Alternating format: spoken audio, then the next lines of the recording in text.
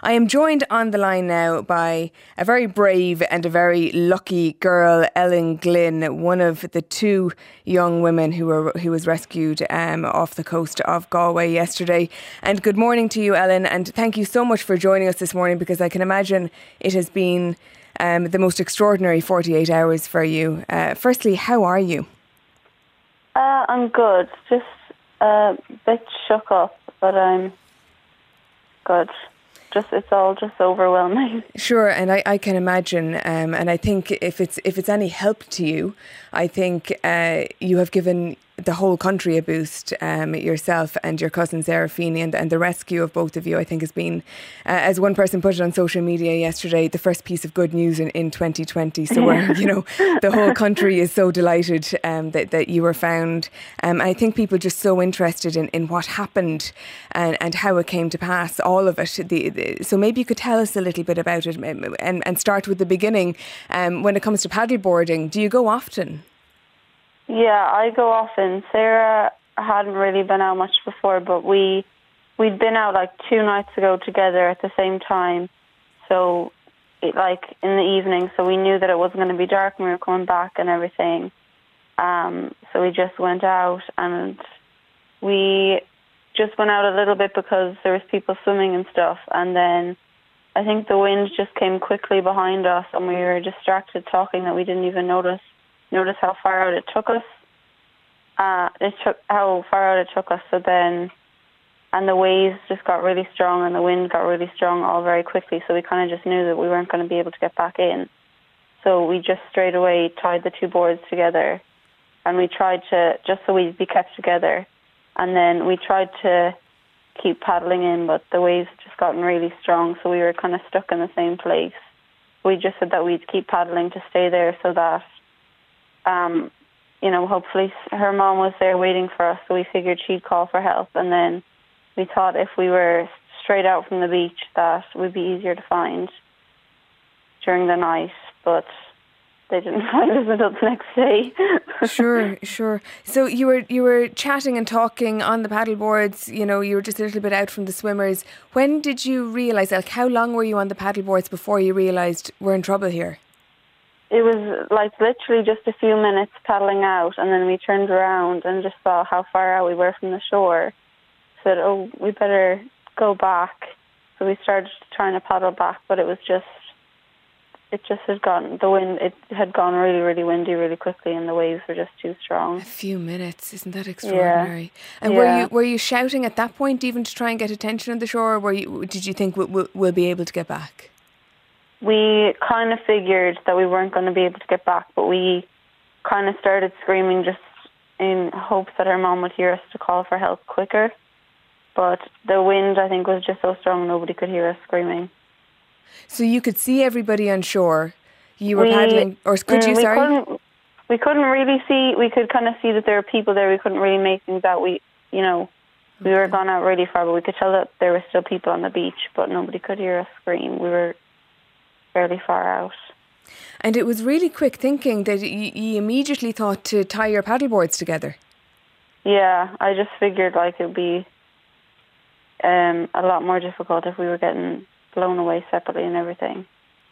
So you got swept out, as you say. You tried to stay close to the shore, but nobody, help wasn't coming, or help I think was coming, but they couldn't find you. And darkness started to fall. Well, what were you thinking then at that point? Yeah, it was we were just kind of sitting there waiting, expecting a boat to come. And then it was pitch black, I think, by the time we saw anyone coming.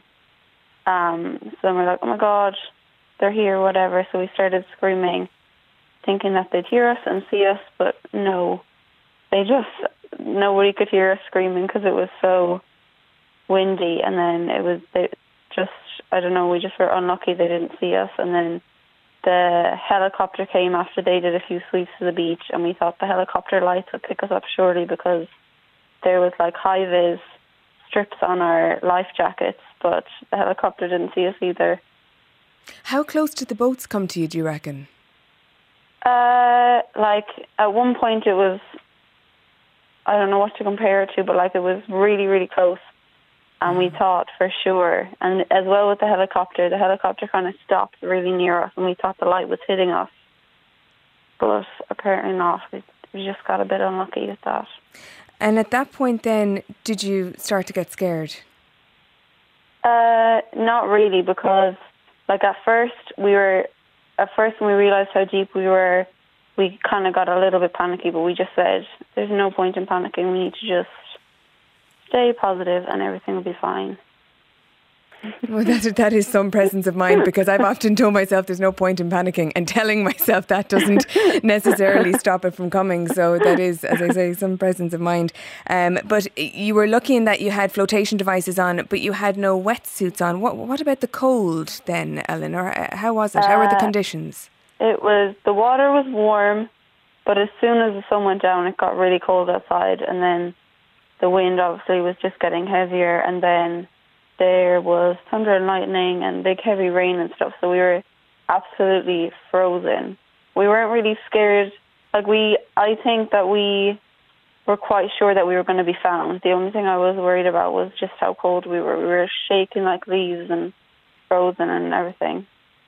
And was it difficult in that then, with the wind and the rain and the cold and the shaking as you described it, was it difficult at any point to cling on to the paddleboards? You know, was there high waves? Were you ever worried that you were going to get tossed away?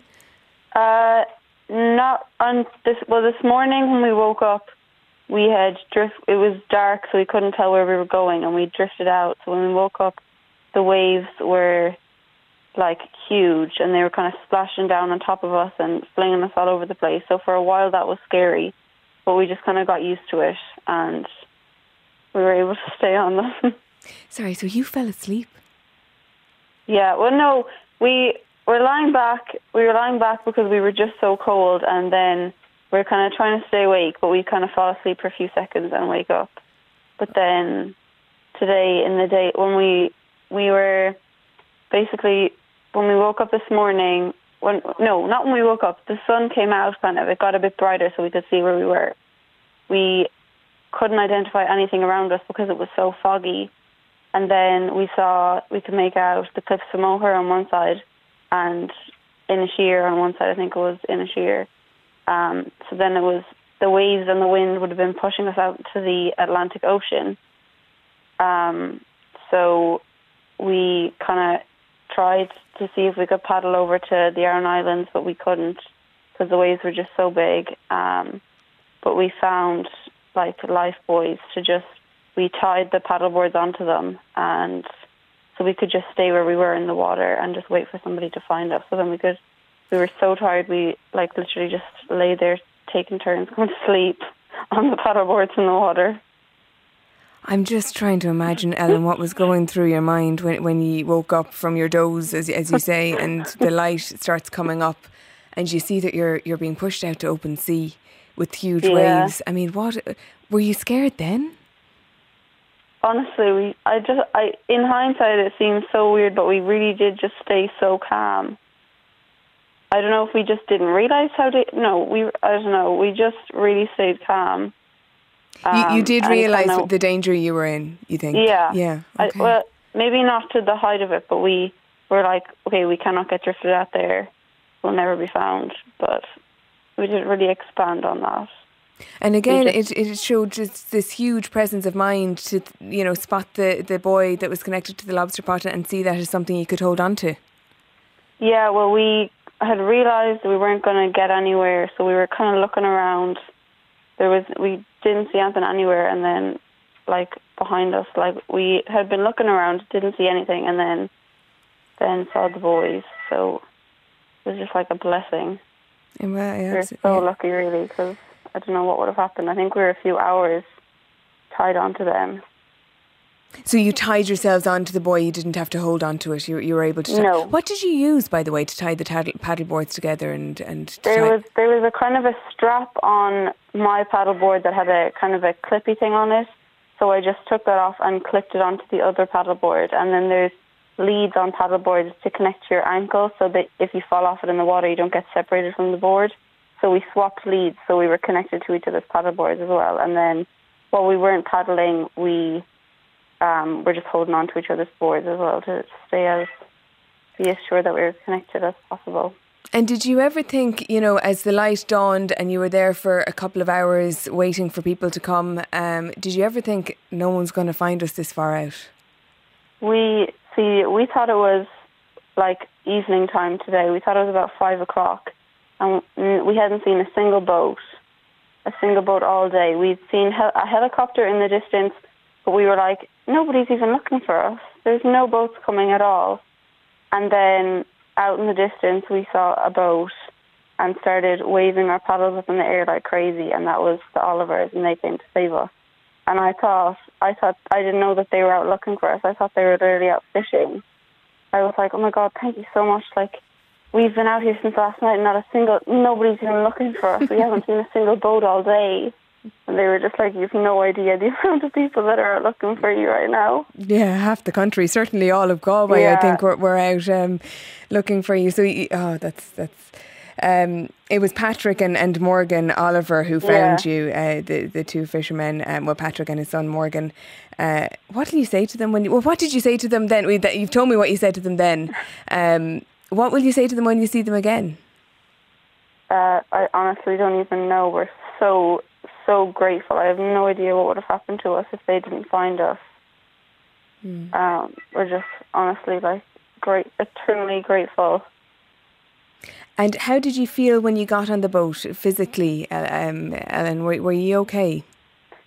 I felt like in the water when I was on the paddleboard, like I felt completely fine. And then I stood up to get on the boat and literally my legs collapsed from under me. And I think I knocked Sarah off her board as well. Just complete shock. I hadn't used my legs, I suppose, in 15 hours.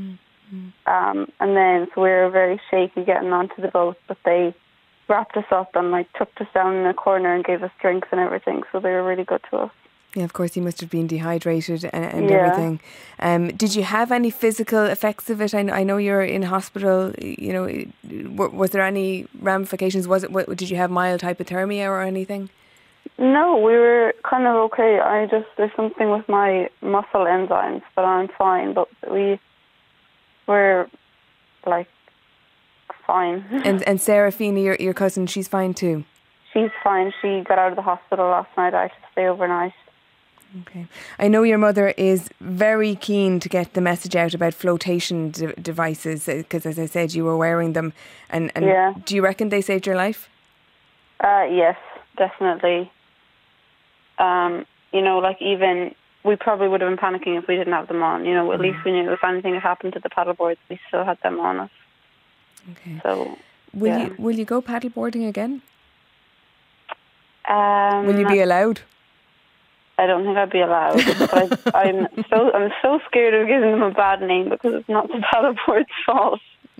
Sure, the weather certainly turned on you. Yeah, and even if I'd had a phone with me, that was just an unlucky coincidence. I think that was the first time I'd ever been out and hadn't had my phone with me in a waterproof bag. But if I'd had my phone, I could have called and just said, this is exactly where we are. Okay. Just finally then, Ellen, I don't want to keep you any longer and you've been so good to talk to us this morning. When will you be getting out yourself from hospital? Hopefully this evening, tomorrow morning at the latest, I think. Okay, well, I'm sure you'll be going to a very warm and welcome and happy household. So glad to have you home safe.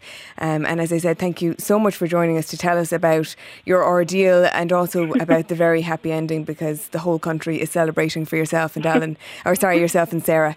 Thank you again for joining us. Thank you. Okay, we'll take a break.